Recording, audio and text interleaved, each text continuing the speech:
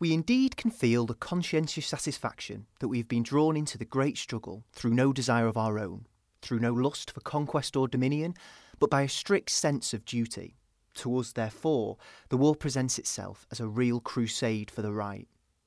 These are the words that were written by the Catholic Bishop of Salford, Louis Charles Casatelli, in a pastoral letter of November 1914. During the First World War, the vast majority of British clerics were not only supportive, but were remarkably uncritical of Britain's involvement in the conflict. In order to justify this position, as well as their country's involvement in the war, clerics like Casatelli attempted to portray the conflict as some kind of holy war, an idea which combines the theory of just war with the idea that a conflict is divinely sanctioned by God. What I aim to demonstrate in this podcast is that, in regards to the soldiers fighting in the Manchester Regiment, a fundamental disconnect existed between this clerical rhetoric of crusading and the ways in which combatants rationalised their own involvement in the First World War. The fundamental reason why the war could be presented as holy rested on the German invasion of Belgium, which provoked widespread outrage in Britain and was leapt upon by sections of the church as a just reason to declare war on Germany.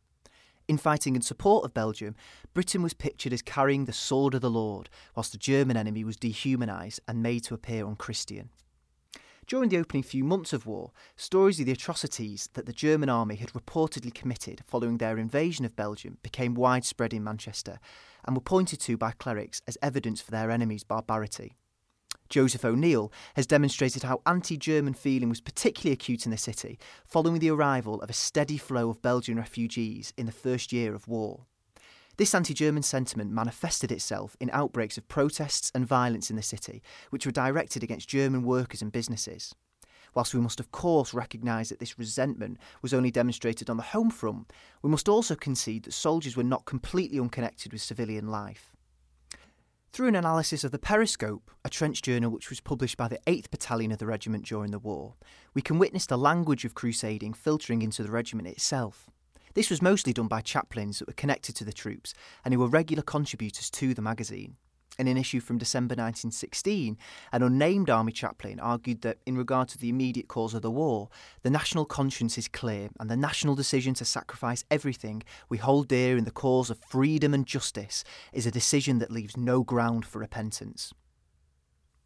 In a poem entitled Crusaders, which was featured in the January 1918 edition of the journal, the unnamed poet offers the following crusading interpretation of the conflict. In this great war we fight for God and right, to help the weak and check the brutal Hun.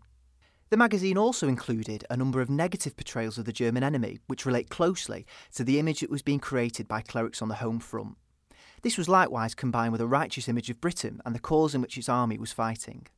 In May 1917, an article written by a person calling themselves Mancuniensis set out how their fellow soldiers despised the German army as the most miserable, despicable enemy that honest British manhood has ever been called upon to conquer.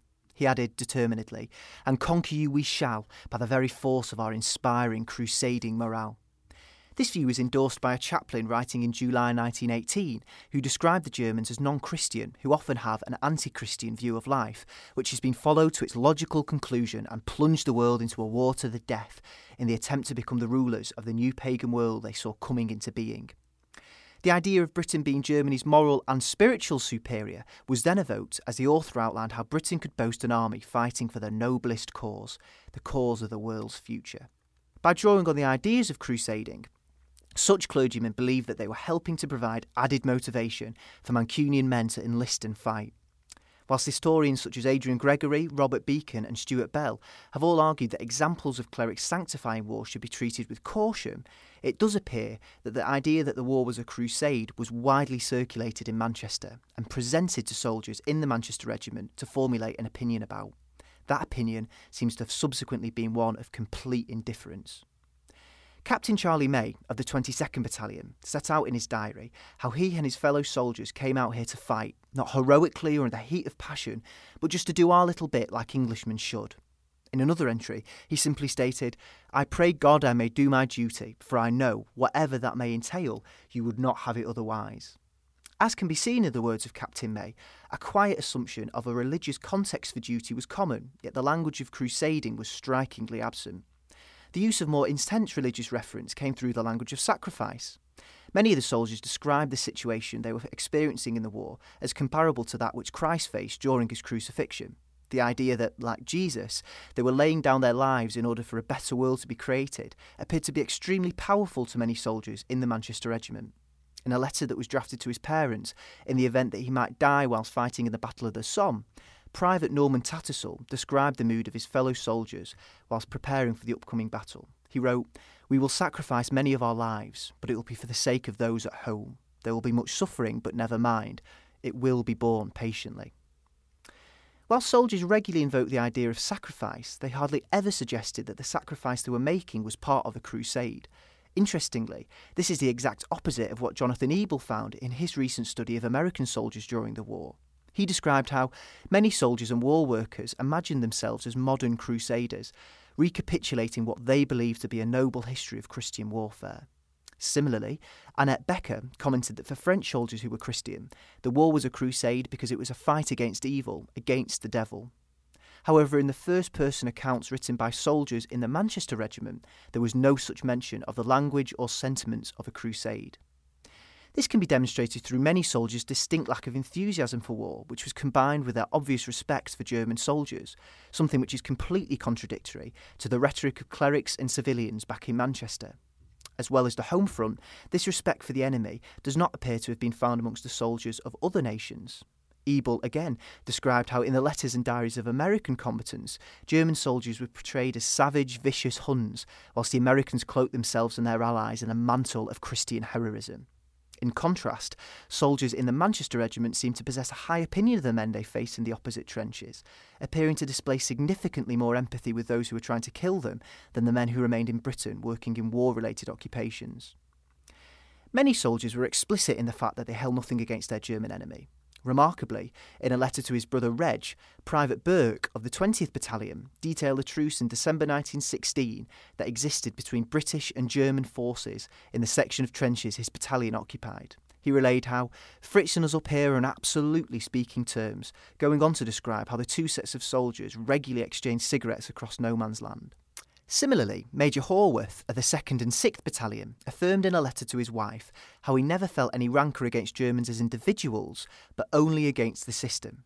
He went on to describe how, rather than the war ending in all-conquering defeat, whereby the Germans were bullied into submission, he hoped instead that the war may end in such a way that we may live together in peace afterwards. One of the most obvious explanations behind why such a chasm existed between the rhetoric of cleric and combatant would be that soldiers simply did not believe in God. If this was the case, how could they possibly subscribe to the idea that the war they were fighting in was being fought in God's name? Instances in which soldiers did not believe were remarkably rare in the Manchester Regiment, however. Soldiers frequently invoked the protective nature of God, and their faith in a supernatural, omnipotent figure was seemingly widespread. While soldiers readily subscribed to the idea of God's providence, they appeared less engaged with other aspects of Christianity. However, it is important not to privilege the Church's own criteria of what constituted proper religious feeling or practice. A more plausible explanation behind the differences between the rhetoric of clerics and soldiers is that combatants' conception of religion was much more personal and less framed by institutional Christianity. Many soldiers simply did not take much notice of clergymen, nor what their exact justifications for war consisted of. This can be somewhat demonstrated by the fact that combatants often had an ambivalent relationship with the army's institutional forms of Christian practice. While soldiers who evidently possessed a relatively strong Christian belief regularly detailed how beneficial they found attending church services, those who were less explicit in their belief in God appeared to be somewhat apathetic towards them and frequently spoke of their resentment at being forced to attend them. Soldiers' lack of engagement with institutional forms of Christianity is therefore a much more credible explanation behind why they resisted getting caught up with the idea that the conflict they were fighting in was a crusade. Volunteers and conscripts in the Manchester Regiment enlisted and continued to fight not because their clergymen instructed them to do so, but because they believed that it was the duty of young adult men to protect their country and its citizens against German militarism and aggression.